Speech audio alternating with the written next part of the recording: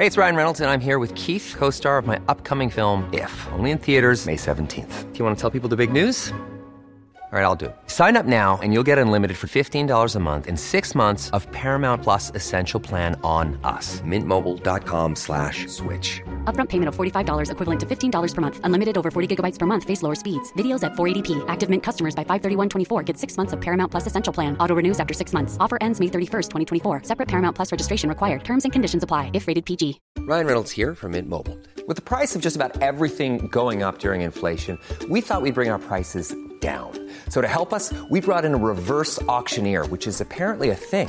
Mint Mobile Unlimited Premium Wireless. How to get 30, 30, bit to get 30, bit to get 20, 20, 20, bit to get 20, 20, bit to get 15, 15, 15, 15, just $15 a month? Sold! Give it a try at mintmobile.com/switch.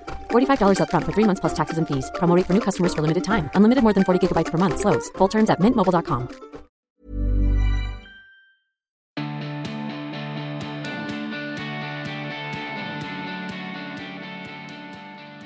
Hello, hi, and welcome. I am your host, Emma Gunnar-Wardner, and in my nearly 20-year career as a beauty and health writer, I have interviewed a lot of people. Supermodels, entrepreneurs, authors, celebrities, and doctors. And many of these conversations had a real impact on me, and I'd come away feeling inspired, excited, informed, and really empowered. And at the back of my mind, I'd always think, I wish I could just publish the tape so people could really feel that conversation. Well, on this podcast, you get to feel the conversation. I talk with experts, guests, and a few friends who I hope will inspire, inform, and empower you, and maybe also challenge you, whether you're looking for self-help, self-improvement, beauty advice, health insights, business know-how, or just some good old-fashioned life advice and a bit of a laugh. It's all here. Welcome to the show. Have you ever felt stuck? Have you had dreams and desires that you just can't seem to make a reality? Well, I can tell you that I felt and feel like this. And when I read Dr. Nicole LePera's book, How to Do the Work, it made me realize the rather uncomfortable truth that all of the external reasons I was looking for to explain this stuck, stunted, stagnant feeling were coming from within me, not from outside of me. They weren't happening to me. I was, on some level, making them happen. And it's not as though I, or I'm sure any of you who may identify with this feeling, it's not like we're doing this consciously. On some level, we want to change, but when the hardwired patterns that are holding you back are your normal, how can you know or feel how to change them? Well, that's why I'm absolutely delighted to welcome Nicole, Dr. Nicole LePera, onto the podcast to dig a little deeper into these patterns of self-sabotage, how living on autopilot prevents us from being present and paying attention, and why our basic needs needing to be seen, heard, and to express ourselves are so important and so vital. We also discuss forgiveness, both forgiving ourselves and forgiving others, and the role acceptance plays in being able to do that and move forward and set good, healthy boundaries. Nicole digs into the empath and narcissist dynamic and how people-pleasing and finding yourself attracted to the same kind of people over and over again is evidence of a pattern that may be holding you back. Plus, we discuss how to shake off and move on from past experiences and why none of these things that you may have to work through makes you bad or wrong. As you'll hear in this episode, Nicole has so many incredible insights, and we cover a lot of ground in our 1 hour conversation. So I hope you find our chat as enlightening as I did, even if it is quite a fast-paced conversation. If you do enjoy Nicole's insights, then I encourage you, do grab a copy of her book. The link will be in the show notes, as it's a rich, easy to follow and helpful guide. I've bought so many books from her further reading list and made so many notes in the margin because I found something helpful on practically every single page. If you're feeling stuck, this may just be the conversation you need to hear today. So please join me in welcoming Dr. Nicole LePera onto The Emma Gunn Show. Welcome to The Emma Gunn Show, Dr. Nicole LePera. How are you? I am great, Emma. Thank you so much for having me. I honestly feel as though this is a conversation I've been wanting to have for a little while because I got your book. Listeners, I am brandishing it at the screen so that Nicole can see. A little while ago, and I have to say, devoured it. And I'm guessing, is that the feedback you get from a lot of people? In terms of devouring of the book? Yeah. I mean, I think it's so interesting. I get feedback that it's devoured, it's revisited on multiple occasions. So for me, of course, my intention with the book was to put it out there, to have it resonate with as many humans as possible, and also to have it be a living, breathing thing. Because what I do know about healing and the journey of it all, oftentimes we don't just read a book once, put it down and transform our life. So hearing that people, I think the second thing I hear most commonly is, oh, I've read it 2, 3, 4 times. I keep revisiting aspects of it. So for me, that really is emblematic of the journey of it. Oftentimes we do want to live with a book, live with the work. So for me, that fills my heart. My experience was definitely, as I was reading bits of it, thinking, I never want to forget this. I always want to know that now that I've read it, I want to know it forever. And I want it to be present and at the forefront of my mind so that I can live knowing that moving forward. Absolutely. And knowing, I think you're bringing up a very interesting conversation to begin with.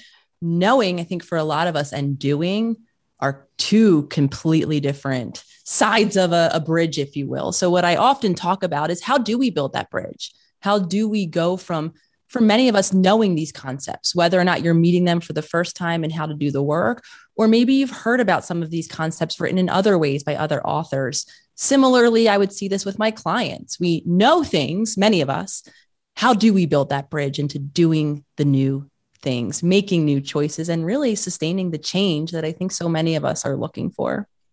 And I've obviously already poured a lot of love on the book, but if you don't mind, I want to take a teeny bit of a step back. For those people who might be listening to this podcast and maybe haven't picked up the book, but maybe feeling a certain way that actually makes them a really good candidate to read this.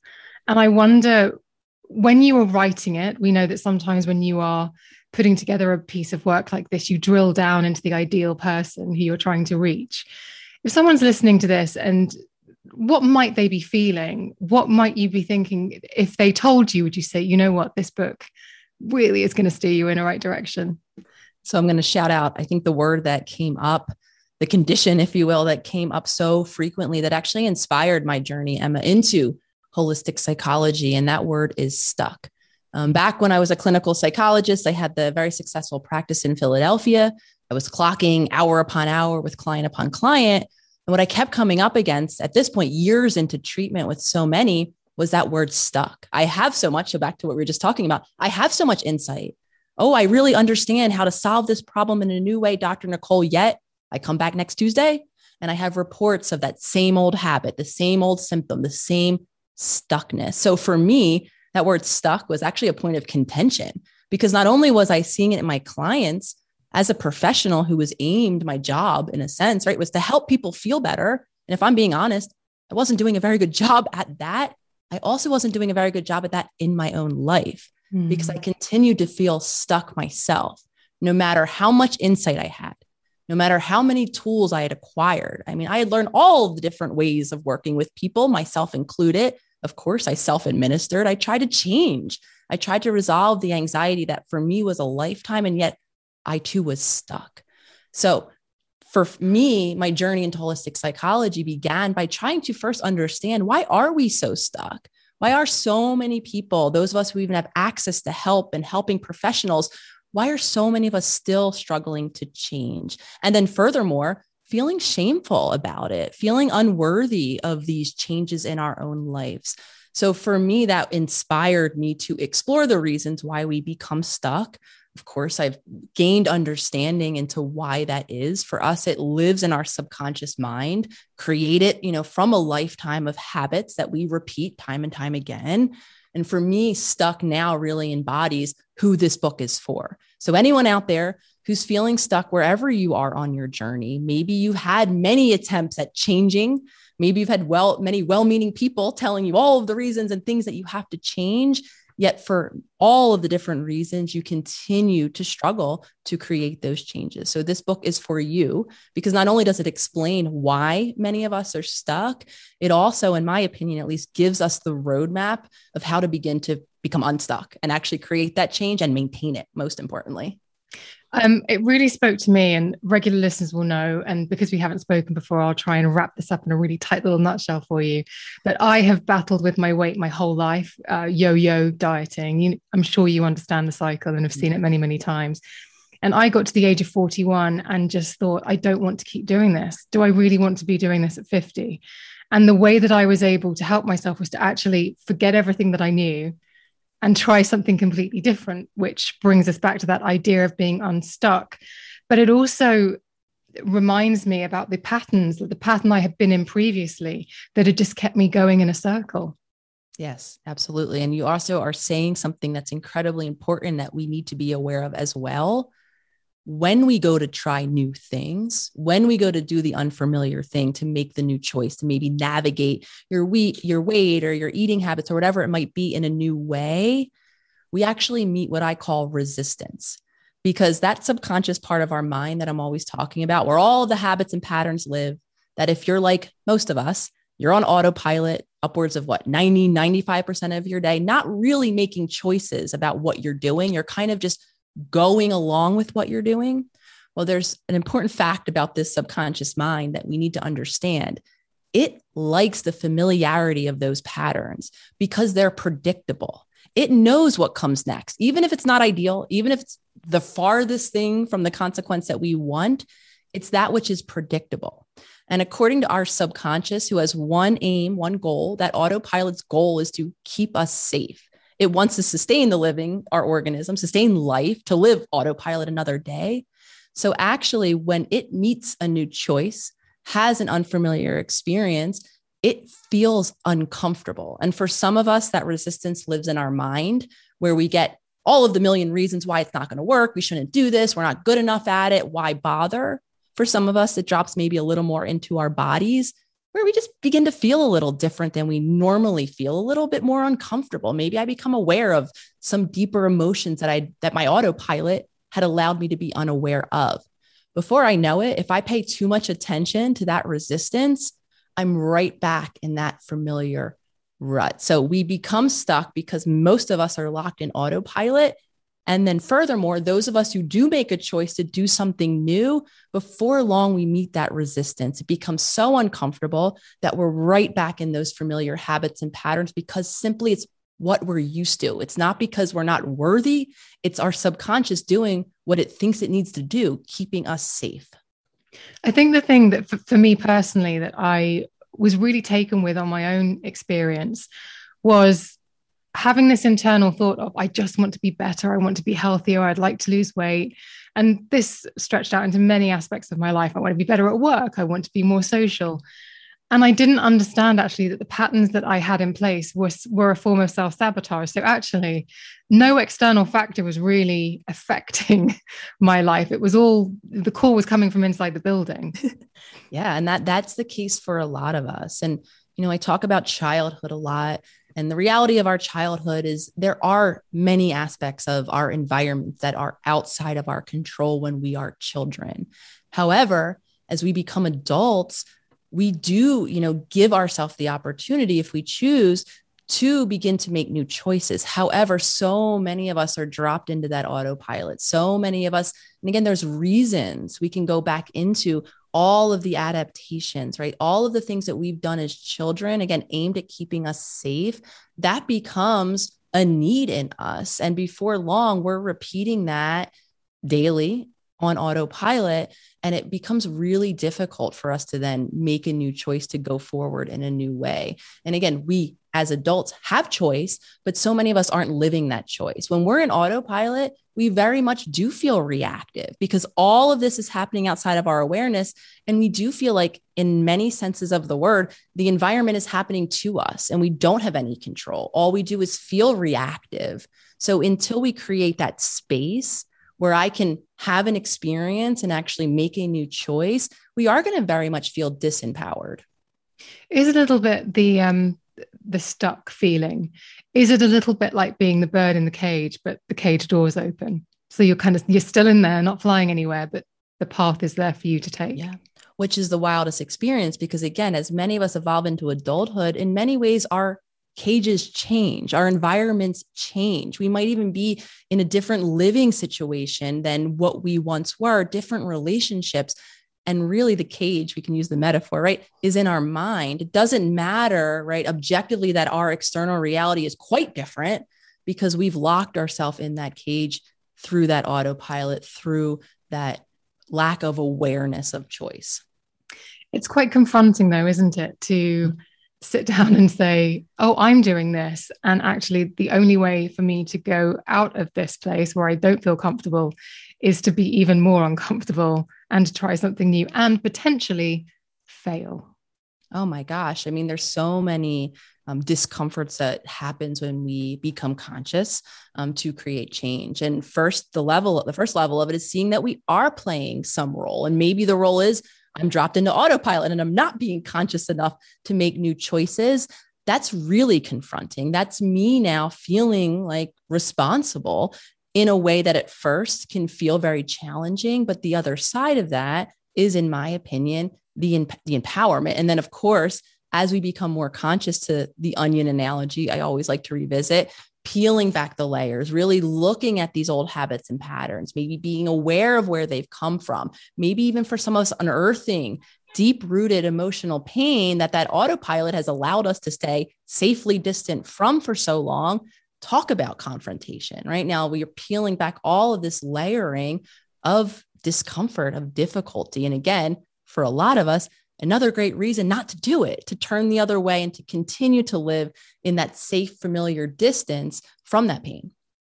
That safe, familiar distance, does that though get you further away from your true self or your authentic self? And I've heard you talk about being dissociated.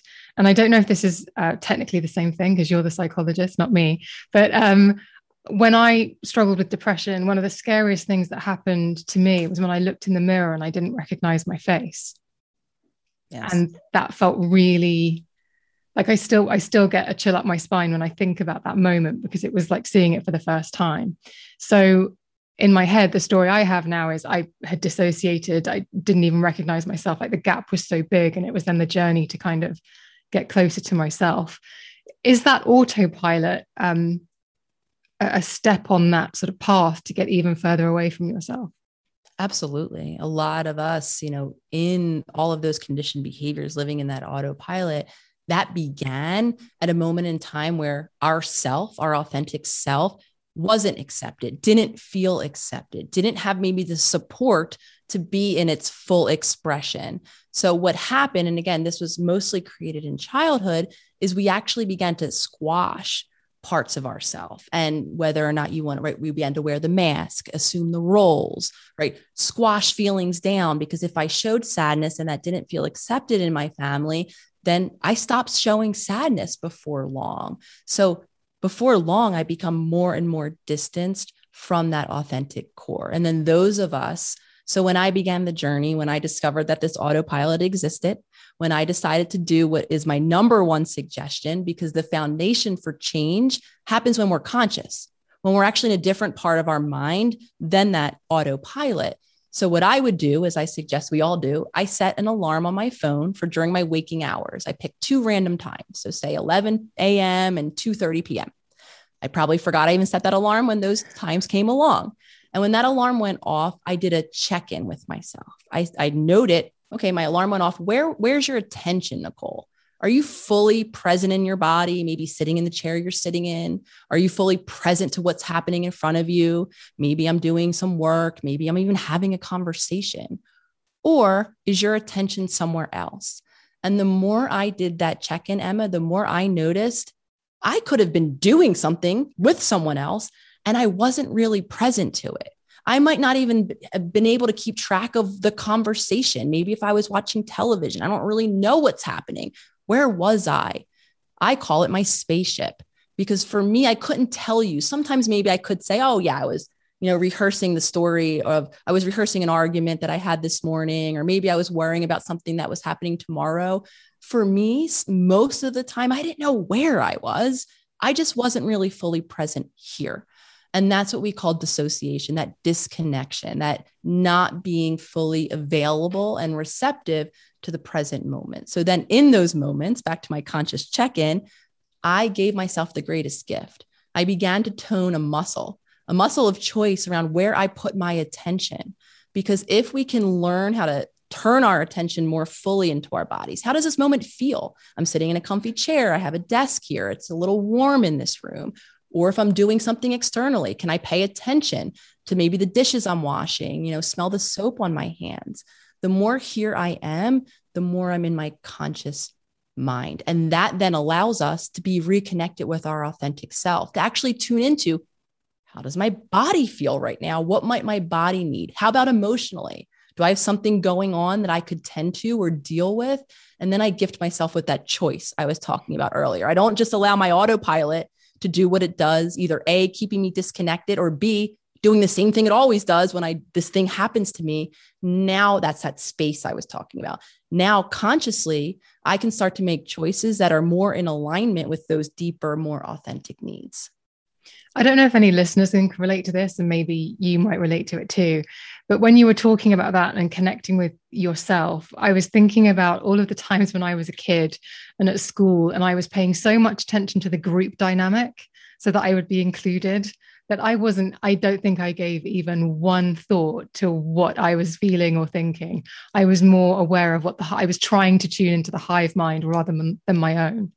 Yes. And that's adaptive to a large extent, because something I always talk about is the evolution of humanity. And you'll often hear me say that we are social creatures, because as human infants, we are, I think, maybe the only mammal that we can't survive on our own. We need to be bonded to another human who cares enough about us to sustain our life. So humans, people, groups, definitely when we become peer age and you go to school and then your peer groups become most important, that is important to our survival. Fitting in really for a lot of us, again, in infancy was life or death. And for those of us that didn't have the space to fully feel accepted in our self-expression, usually in our homes where it originates, we become what is called hypervigilant. We're constantly looking outside of ourselves to make sure that we're fitting in so that we can continue to feel safe and secure in those relationships that we need most. And first, of course, it begins in our core family environments, whatever they look like for each of us. And then it extends to our peer groups and then our romantic relationships. And I am very much like you. I never factored myself into any experience or relationship. And I tell this story often, until I was into my 20s. And I had a very pivotal conversation with a very good friend at the time when I was stressed because I had felt that everyone's needs around me were battling. It was my wife at the time and my family at the time, and they had both opposing things that they needed from me in that moment. So I, of course, was doing what I did often at that time, complaining, looking for advice, help me friend, tell me what to do. So I went through all of the things that everyone else needs, and she listened very kindly. And then when I was complete and waiting for her to tell me what to do, she looked at me and said, well, okay, Nicole, what do you want to do? You just told me what everyone else in your life wants you to do. What do you want to do, at this upcoming date or whatever it was we were talking about? And Emma, I had no answer. I didn't even realize that I could have a want in that moment, because in a very similar way, right? Whether you're looking around at your peer group to fit in, or you're doing as I'm doing, scanning, trying to meet everyone else's needs, keep them happy. What you and I were both doing in the process is not looking at ourselves. Now, I couldn't answer that question just to complete that story at that time. I had no idea. It took me a lot of time to condition myself out of that practice of always immediately going to someone else and what they might need, to first create the space to even begin to ask myself. And then again, I still didn't have an answer when I would say, okay, Nicole, what do you need in this situation? What do you want in this situation? What happens next for you?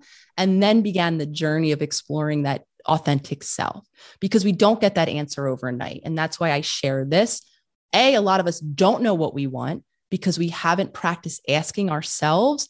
And then once we create the space to ask ourselves what we want outside of what the world around us needs us to do, it's hard. We have to find our way into those authentic wants, needs, and desires. Because as soon as you say that, I'm thinking about the first time I said no, or the first time I said, actually, I'm sorry, I can't help you with that. And that wasn't a complete sentence because I was waiting for the telling off. I was waiting to be rejected, I guess. And so that's a big part of the practice as well, right? Absolutely. So once you've carved out what you want, then you have to, right, express that.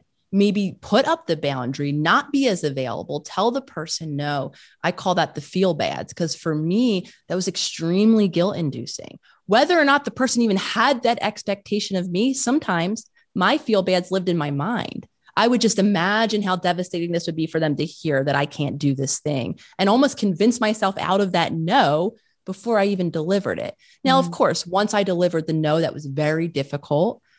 Oftentimes, they were fine. They accepted it. It wasn't as bad as I imagined it to be. Of course, sometimes there was, a fallout, but carving out that no, expressing our needs. Once we've come to the realization that we have to do it, back to this idea of unfamiliar, doesn't mean it's going to be comfortable, and doesn't mean that oftentimes or sometimes there won't be a reaction from the other person. Because what's happened in most of our relationships, by the time many of us are wanting to create change, we've established a dynamic. We've met that expectation that we're available at all hours of the night for years upon years. So in the beginning, it is a bit surprising when we begin to say no. It's like an Instagram filter is the way I've sort of thought about it. And the Instagram filter I used to put on my life was actually quite grey and horrible and made things look a bit warped and not very appealing, because there was a lot of negativity in that filter. And actually, that filter was something I created. No one else was seeing the world through that. And I think that was a thing that I struggled with for a long time. And I know when listeners write in, it's a similar thing of, I think the world is like this, but then understanding your thoughts aren't real. Don't believe everything that you think. Someone else might not see it the same way. I'm going to extend this even further and challenge a lot of listeners out there. We're all filtering the world, right? This idea of this objective reality that we can all agree upon is an endless search, even to humans. And I think a lot of us, those of us who have siblings, maybe live this experience, similar environments, maybe even had a similar interaction with mom and dad. Yet if you hear the story retold, completely different retelling, completely different events, almost might even sound like a different experience entirely. And again, that's just one example of many. The reality is we're all walking around with filters on the world, right? So the goal becomes becoming aware that that is the case. We're all filtering the world typically through our past experiences. And then again, creating that space where I give myself choice. I may choose that narrative does apply here. I may want it to apply here, or I may make the choice to reframe it or to give myself, again, a new option. Though the reality is, and I know it is challenging for a lot of us, is that we are all subjective. We're all carrying, and this is one of the major ways we keep ourselves stuck, because the filters we're applying are those past filters. So we continue to see and feel the same exact ways and then behave the same ways on the back of it. When it comes to past experiences, how far can you dig into, or this thing that happened to me in childhood is why I'm like this now? How deep do you have to excavate in order for it to be useful before you kind of go a little bit too deep and draw blood? You don't actually have to go back at all. And I share this. So a byproduct of my spaceship, because I'd been going on a spaceship probably since I was very little, dissociating, disconnecting from the environment around me, is I actually retained very few memories. And I started to become aware of this in high school, where friends would tell me things about their past. I didn't really have that many stories from childhood, and then flash forward into events with my friends that I would forget. And the reason being, if we're not fully present in childhood, say, when we go back to access that memory, it never was formed and really stored. And the reason why I share this is I don't have memories of childhood. It's very difficult for me to go back, play the movie, and see the things that happened. And then when I talk about this, I do get the question you've just asked me often, which is, well, A, can you heal? And B, how do you heal? Do I have to go and revisit and know the details of what happened? So again, my answer is you don't have to, because chances are, if you watch yourself and your autopilot operating in the world, and or if you watch yourself in terms of your relationships, because our earliest relationships become the models that we repeat into adulthood. So you don't have to remember how it was with mom or dad or your sister or your brother in childhood.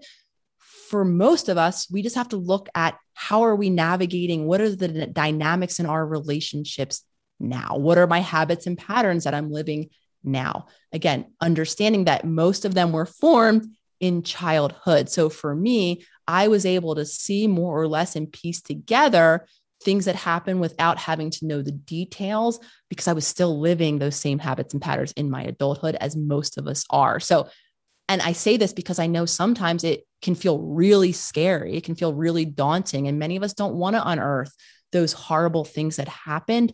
And again, we don't have to. We can start right now with what we're carrying with us, and again, begin to create change there. And when are you able to move forward from it? And I say this because one of the things I've observed in the way that we have opened up the discussion around mental health, for example, which I think is incredibly helpful. But one of the elements of this conversation is people sometimes choosing to be defined, perhaps choosing too dramatic a word, but being defined by a diagnosis like I'm anxious or I'm depressed. And it's not saying this is what I'm going through. It's almost a declaration so that the world treats them differently. So it's the opposite of the work that you talk about. It's like, I'm not going to do the work. I'm telling you my static state. So the world has to do the work so that I feel more comfortable. I think anytime we identify with an identity, whether it's a diagnosis, inclusion in a group, or religious affiliation, whatever it is, there can be value. So let me be clear, right? There can be that point of connection with another who shares that similar belief or value or whatever it is the system is operating in. So that's absolutely part of what we feel connected to. When we're talking about diagnoses and symptoms, for some of us, there can be incredible relief knowing that what I'm struggling with has a name. However, we become limited, in my opinion, or we limit ourselves when we say I am, and then insert whatever identity it is. When we make it fully who we are. Probably listeners have heard this said in different ways. I am, those two words are so incredibly powerful. And again, when you allow yourself to become something, whether it's the diagnosis, whether it's the group affiliation, you're leaving yourself very limited. And I actually just did a teaching in the Self-Healer Circle, our virtual global membership. And we talked about identities. And the thing with identities is so few of us fit all of the checked boxes in that identity. So what we're actually doing when we assume I am depressed, we're not giving ourselves the opportunity to have a moment outside of that depression. We almost then squash it, allowing ourselves only to see ourselves operating then in this very inclusive box. And again, that, in my opinion, can be very limiting. So we can feel a part of an identity. We can feel the relief of having the language for what we're struggling with, or again, language to connect with another. But we need to be really careful if any of those things are limiting our ability to be in more full expression, or to have the experience or the feeling that might land outside of the box every now and again.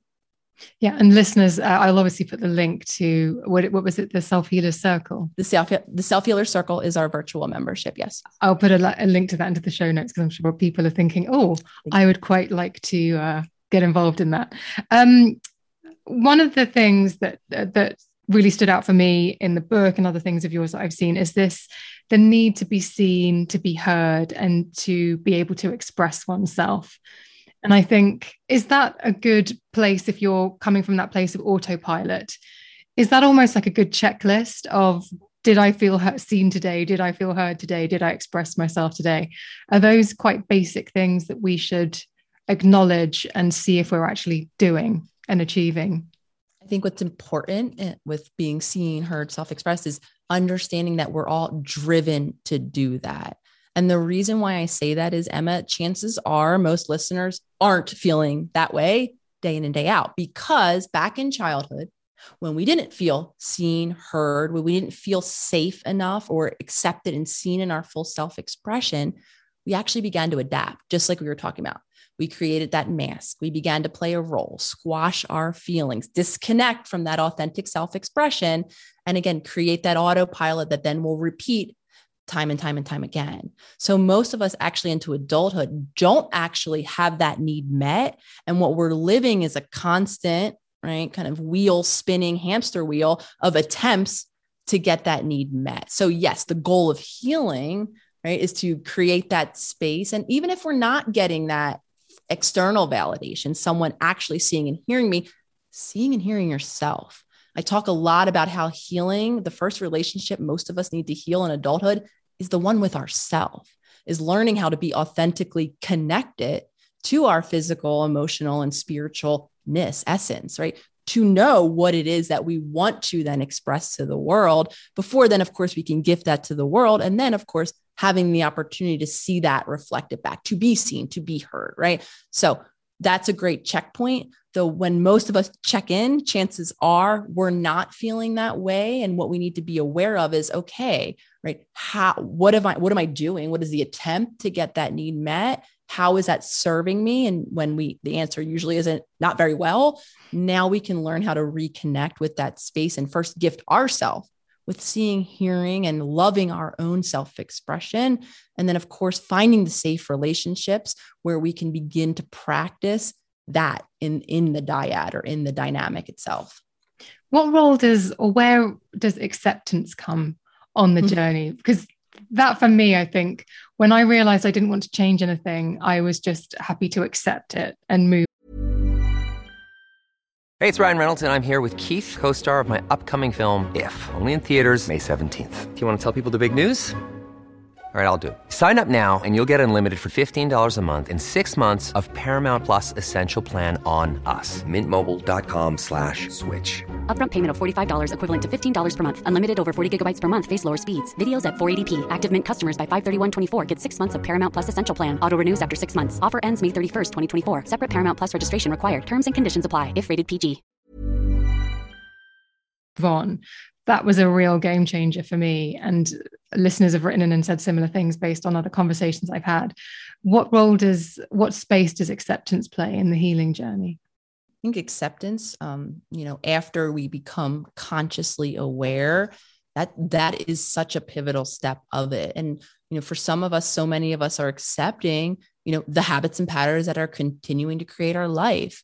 In accepting that, we might be accepting events that have happened to us, pain that has been caused us.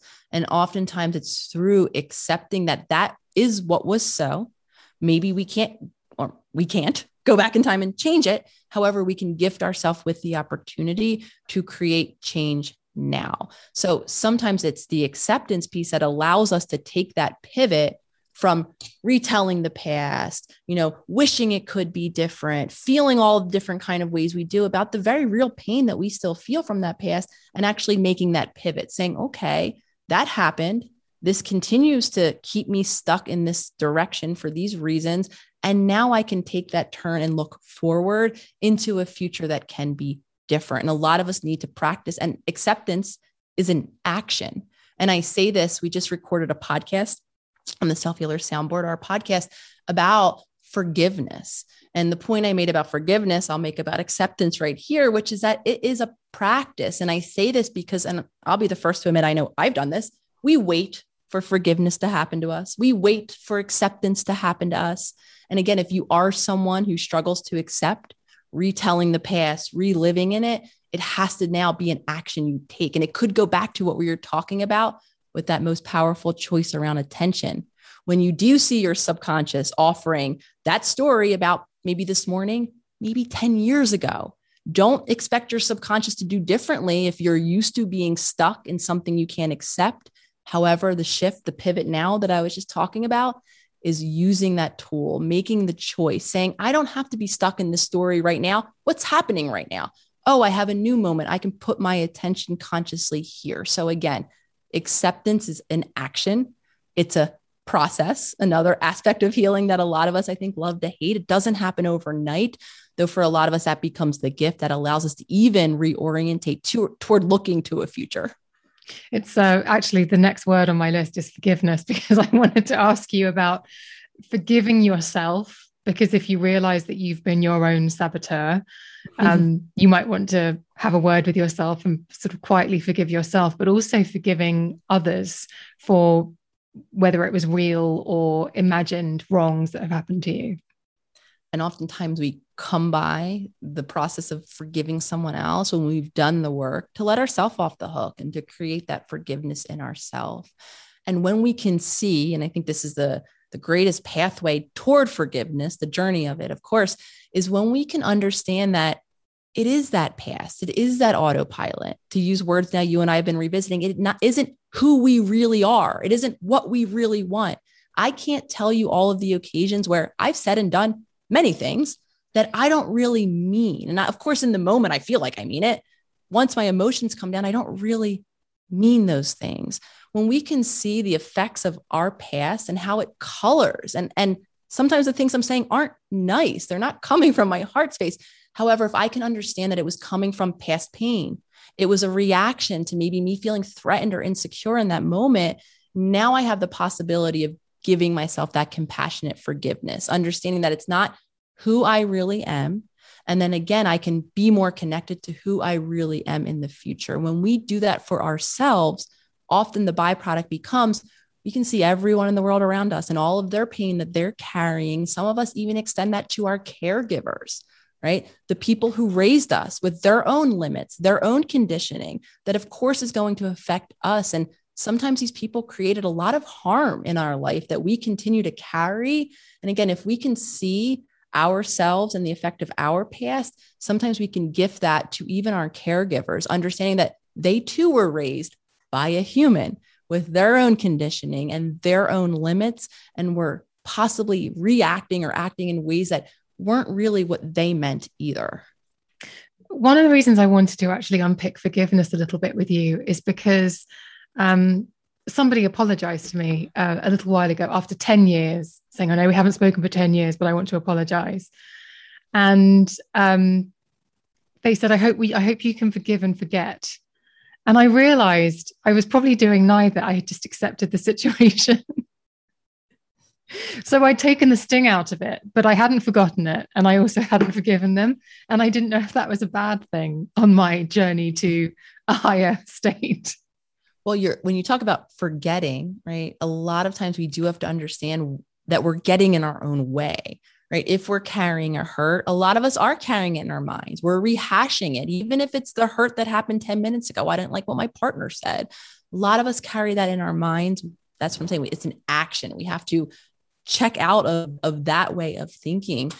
So forgetting, right, is an action. We have to let it go in our own minds. And to be clear, when we're talking about forgiving, forgetting, what happens next, even if we've released, even if we've accepted, even if we've entered into the present, right, shifted our attention, we're not retelling those old stories anymore, that person comes back, doesn't mean that we have to continue into a future. I think sometimes we get confused that forgiveness means, never happened, right back into the dynamic the exact same way it was. Chances are when a wound has happened, a dynamic might have to change. We might have to put that boundary up that you and I were talking about earlier. We might have to change the relationship in some way, or we may even have to end the relationship. It doesn't mean that we didn't forgive that person. It means that we are creating the change that we need in that relationship. Because the thing about forgiveness that I want to end on is it's for us, right? It's not a matter of letting that person right back into where they were. We might come to the awareness that doesn't work for us. I can forgive you and still create a new relationship dynamic with you that also now works for me. You mentioned boundaries there, which I thought was a really nice segue, actually, because further to our conversation slightly earlier about setting boundaries. If you've spent your life letting other people set your boundaries for you, how do you even begin to put a boundary in place? Is it just as simple as no is a complete sentence, as Jane Fonda would say? Well, first, it's understanding that boundaries are a thing and can exist. And I say this because I don't know if I had ever in school or in my relationships heard or learned of outside of physical boundaries, right? Where there's certain touches that feel safe or not safe. Most of us have gotten that learning somewhere along the way, though there's a lot of boundaries that that are never talked about. And especially if you come from, like we're saying, a person who has had none, we don't even know that limits or space between me and someone else can exist. And I am that person. The reason why when I was in my 20s, I had no idea was because part of it was not only was I not practiced in asking myself what I wanted, I had no separation between me and someone else. So creating a boundary or a limit where I end and you begin is a really big piece of the journey. And again, it looks different for each of us. Some of us, it is saying no to time requests, to emotional requests. Others, it's defining limits between our thoughts, our beliefs, our feelings. I share this because for a very long time, because feelings in my household traveled like wildfire, usually it was stress, meaning when one person was stressed or had an issue going on in the household, everyone was stressed. And so for me, that gave me a sense of emotional closeness, right? With this idea that there are relationships where everyone shares feelings. Didn't matter that the stressful event didn't happen to me. Maybe it happened to my mom or my sister. They were having maybe health issues, which was part of my past. I felt the stress. So the whole family unit would become stressed. And the deeper teaching in that for me, or what I internalized for me, was that is closeness. And what I saw then in my adult relationships was that desire. It felt very uncomfortable if I was having an emotion that didn't match the emotions that people were having around me. I liked, in a sense, being caught in your stress or your anger or your sadness because it made me feel connected and close to you. So for me, the greatest and still the most difficult boundary that I continue to work on is to give myself the opportunity to have different emotions. There's many different moments where, I share a home with two partners and we are living a lot of the same experiences day in and day out. However, we don't have the same emotional reactions to it. So creating that space that I can be fine when they're not fine, and I'm gonna be really simplistic about this, or I can be not fine when they're fine. That's a different type of boundary. And again, a lot of us, when we come through a home where there's shared emotional states for whatever reason, that can feel like a sense of closeness, and we can struggle again to create that separation. Again, the reality of it is we're all different. Like we were talking about, we have different lenses, things are going to affect us differently. And to allow ourselves to be authentic means sometimes to allow ourselves to have feelings that are at odds with others around us. I can relate to a lot of what you just said. And also I can think about all of the rooms I've walked into over the years where I haven't seen people, I've felt the emotions and I've gone towards the bad ones. And it's like a heat-seeking emotional missile. I'm like, this seems to be like a hotbed of anger, stress, and bitchiness. I will go towards it and see if I can fix it, see if I can, but also avoid being a target as well, I guess. Yes. For me, stress was my predominant one. And how so interesting. My family would tease me for a very long time that one of my most frequent phrases in childhood, and it kind of marries all these concepts together, was I'm bored. And when did I feel bored? When there wasn't stress happening. I translated that lack of cortisol, that lack of stimulation that happens with stress and activation to boredom. So I, would then seek out, so when I didn't have the cortisol flowing through me, that felt unfamiliar. So we're going to go all the way back to that beginning where the subconscious autopilot. I feel so uncomfortable that what I would notice I would do one of two things. I would either stress myself out in my mind. This was a prime opportunity. Say I was even alone, right? I could sit there and remember the stressful thing that happened in the morning. And before you know it, that boredom's gone because now I'm worked up. And you know what? I might even take it a step further. If someone's around me, or now we all have cell phones, I might tell them about it. I might revisit the thing that bothered me. And now before I know it, I'm activated. So the thing that felt unfamiliar, that lack of stress, we created it. So similar to you walking into a room, a lot of us have that emotion. I call it emotional addiction. What that simply means is the emotion that I'm so familiar with that other things begin to feel uncomfortable. Even if those other things are the logical emotions I want to feel, of course, who wants to really feel stressed? For me, the greatest empowerment was realizing those different ways that I was creating that stress. And if I'm honest, Emma, still attempt to. There's still moments where I try. It's like self-sabotage. You don't realize you're doing it, but your baseline is actually a heightened level of stress. But to you, it feels like normal. How you wake up in the morning. Yeah, normal. And the absence of it felt boring.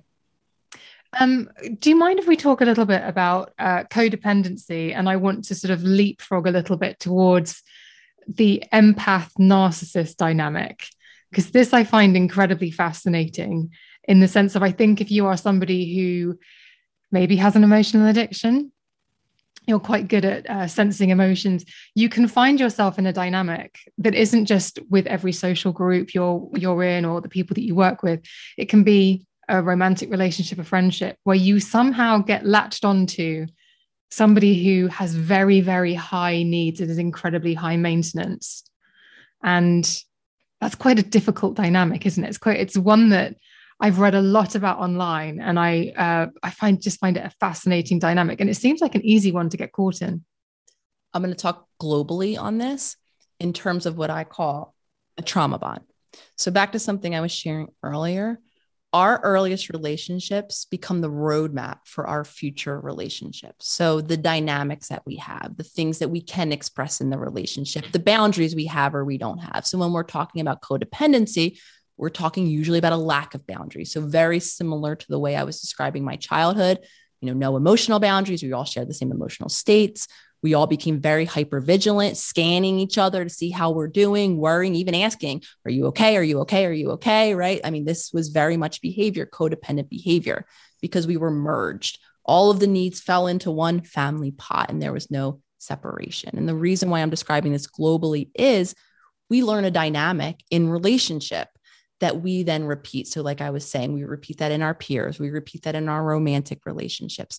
And then we become adults that do find ourselves in these similar dynamics, whether you're identifying whatever side of I'm the empath, I'm the narcissist, or whatever it is, the dynamic you're bringing in, chances are it's very similar to that earliest dynamic in childhood. And again, it was adaptive for you at one point, and then chances are it doesn't serve you into a future. So knowing again that our relationships are our core. We learn to express our needs. Again, we needed those relationships to meet our needs at a very early time. And then those become the dynamics that we carry on into adulthood. They feel familiar. They feel comfortable. They are our best attempt at getting those needs met. However, oftentimes they aren't fully serving us. So it's because, and I myself, we all have trauma bonds. It's not limited to just romantic relationships.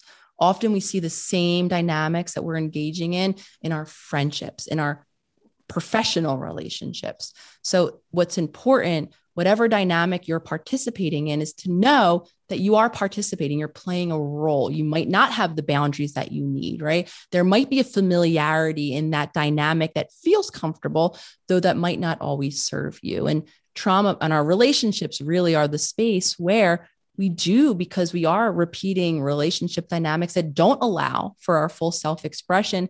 They do carry a lot of pain. Sometimes they carry a lot of consequences. We might find ourselves in relationship with individuals who are continuing to cause harm in our worlds. And this is also a great opportunity where we have very well-meaning loved ones around us yelling about the red flags, wondering why we keep going into the same relationship dynamic. Can't we see? Can't we do differently? And so for a lot of us, we carry a lot of shame. And that's why I like to talk really globally, because chances are relationships aren't fully working for us into adulthood. And again, the reason is because that's the dynamic that we've become used to in childhood. Now, of course, we can gift ourselves with the opportunity to create a new one, which might mean new boundaries, new dynamics, learning how to express our needs in a new way, and or finding a new partner. And I think one thing you touched on there, which I think would be helpful for listeners, is you're not bad or wrong for having trauma bonds or for listening to this and thinking, actually, I think I might have a lot of work to do. You're human is what I'll answer that. You're human. I never like to put, and you'll never hear me put labels on good, bad, right, wrong. There's a reason. There's an underlying reason for the large majority of the way you're experiencing the world around you, all of the habits and patterns. So there's nothing shameful about it, because at one time, likely that was your safety. Those were adaptations that actually greatly served you. Of course, you might have accumulated now consequences from those adaptations.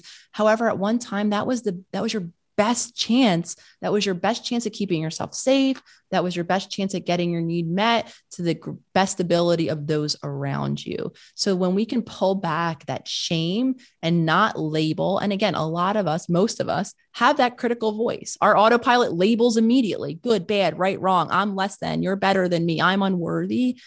Becoming aware of that, and then learning how to shift out of that much more compassionately. And sometimes it's just the awareness, hearing, right, that, oh, these behaviors came from somewhere. Even if you don't know exactly where they came from, knowing that they at one point kept you safe and are still attempting to keep you safe might be how you can extend that olive branch to yourself. Because it can be really seductive to think that everyone else in the world is sorted and knows and all the people, you look at them and you think, well, they seem to be living their life, right? Their social life's fantastic. Their boyfriend's amazing. Their home's gorgeous. But that's that inner voice that actually is so hypercritical and is getting closer to your more authentic self, changing that inner voice from being a critic to being a supporter. Yes, a supporter. And before us even we can get to support, neutral. For a lot of us, it's just downshifting from criticism and even into just objective language. Just, this is the thought I'm having without judging the thought I'm having, or this is the pattern that I've brought from childhood without judging the pattern that I've brought from childhood. And we all have that tendency to compare, to judge. Oftentimes we're not judging ourselves favorably, we're judging ourselves less than.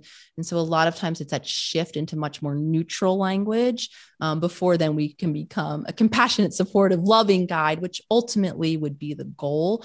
But again, to go from one critical bridge into self-love really doesn't happen overnight. I'm glad you said that. Because that is quite the journey. That's like, that is the journey. And again, that becomes the journey. I feel like all of our journeys back to that onion are of peeling back that onion, right? We're not finding our authentic self.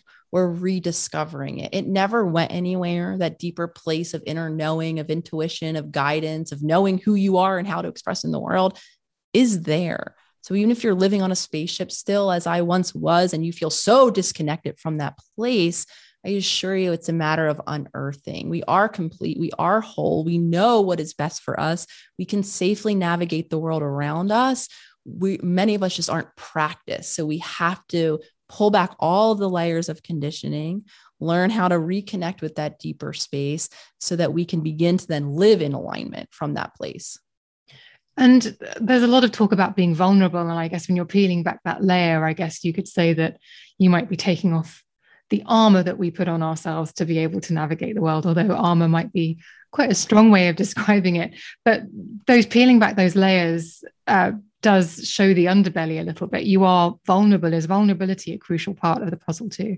You're vulnerable, you're raw, you're you. I mean, for a lot of us, that's the first time that you're maybe even allowing yourself to be like that in private, let alone those of us who are then going out and being that way in the world. It's new, it's unfamiliar, right? Again, I stopped expressing these parts of myself at a time, possibly because I was shamed. It wasn't welcomed.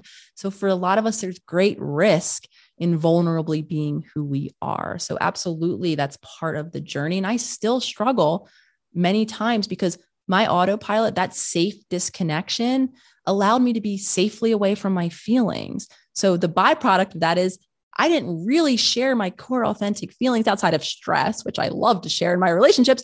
I didn't really share the deeper stuff with really anyone, not even those closest to me.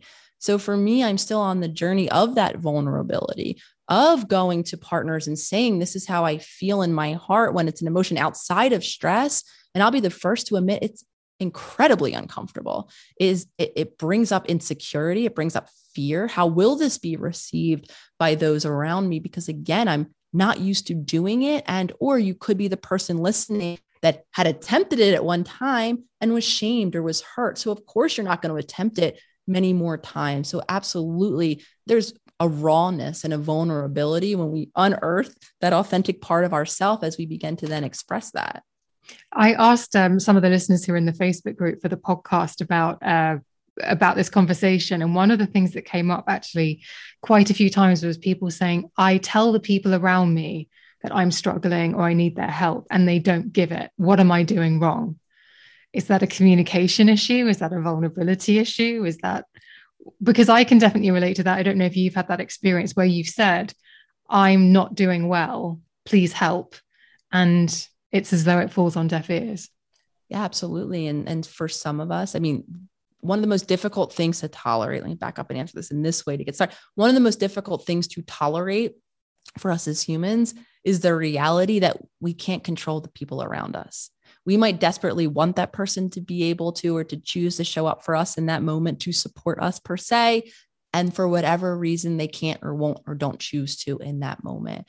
And that's incredibly, incredibly difficult to understand. So that's, I think, the first piece of this is, yeah, you can ask for support and you might not get that for a million different reasons, most of which likely have nothing to do with you or your request at all. Reminding yourself that you're in a relationship with another human in a dynamic that chances are you've been engaging with for however long that relationship has lasted, right? How available is this other human to support anyone outside of themselves? For some of us as adults, the answer is not very.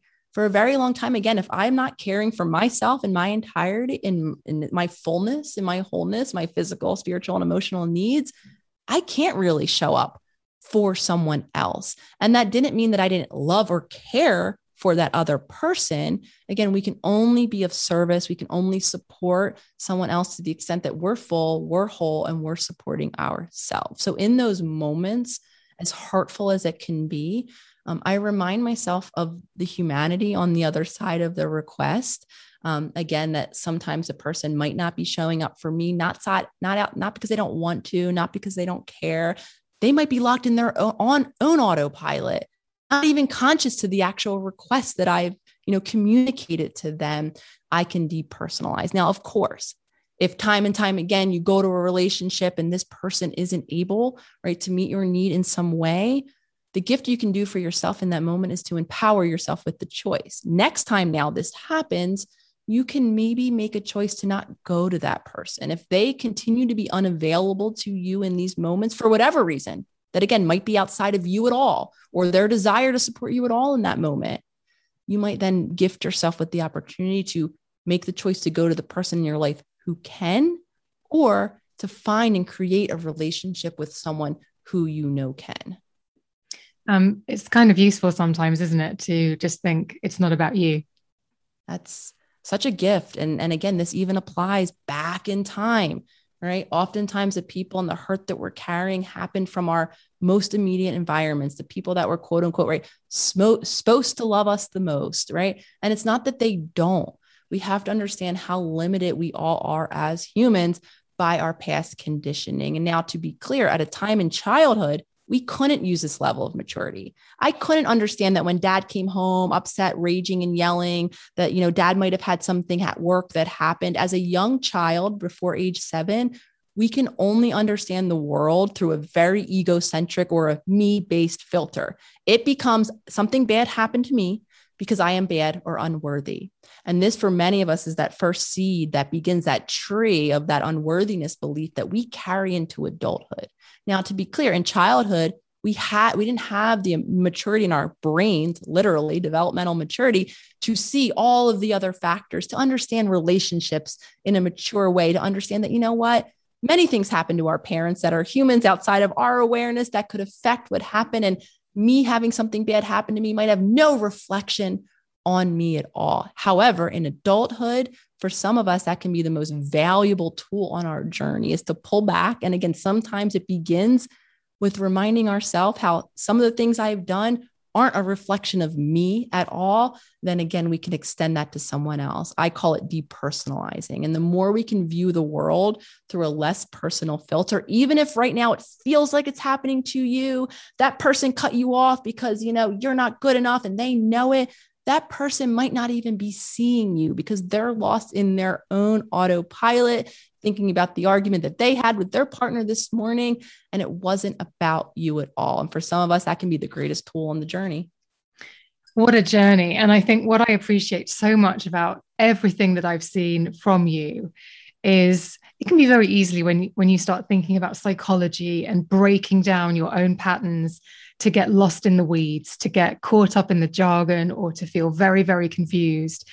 And you take people by the hand and very gently and at a speed that is suited to the individual, guide them through the information that is most useful. That, for me, is what your book did so brilliantly. And listeners, I'm sure you've heard in this conversation, we have covered so much, and every single second of it has just been so valuable. So thank you so much for everything that you put out, and I know we've only literally touched the tip of a mini iceberg on this conversation, but it's been so helpful, and I really, really appreciate your time. Listeners, the links to the books. Now, what were the Healers Circle, the podcast, and the virtual? Self-Healer Circle is our global virtual online self-led community, really honoring what you were just saying. We're all in different stages of our journey. We all kind of proceed on our journey at different speeds and different directions.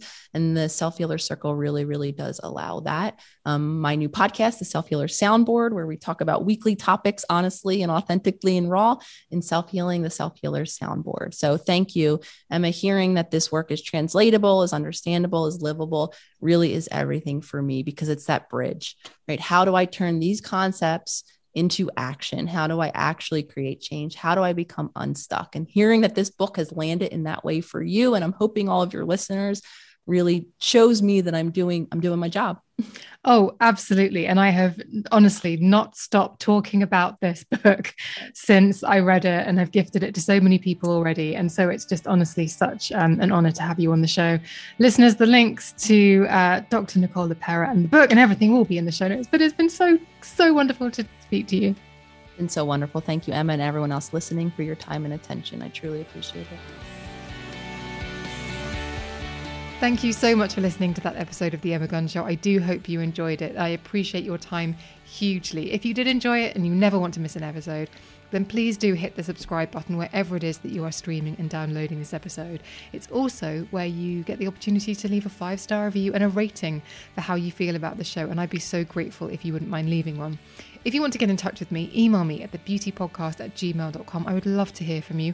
Or you can DM me on Instagram and Twitter, where I am at Emma Guns.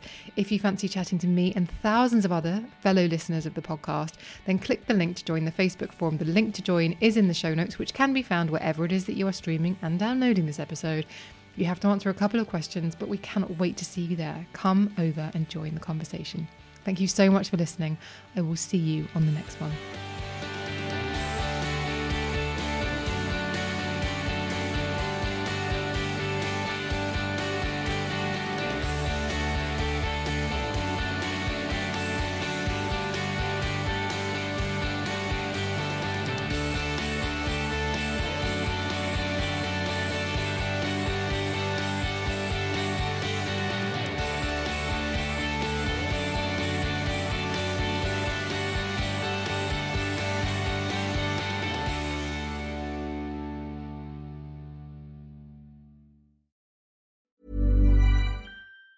Mom deserves the best, and there's no better place to shop for Mother's Day than Whole Foods Market. They're your destination for unbeatable savings, from premium gifts to show-stopping flowers and irresistible desserts. Start by saving 33% with Prime on all body care and candles. Then get a 15-stem bunch of tulips for just $9.99 each with Prime. Round out Mom's menu with festive rosé, irresistible berry chantilly cake, and more special treats. Come celebrate Mother's Day at Whole Foods Market.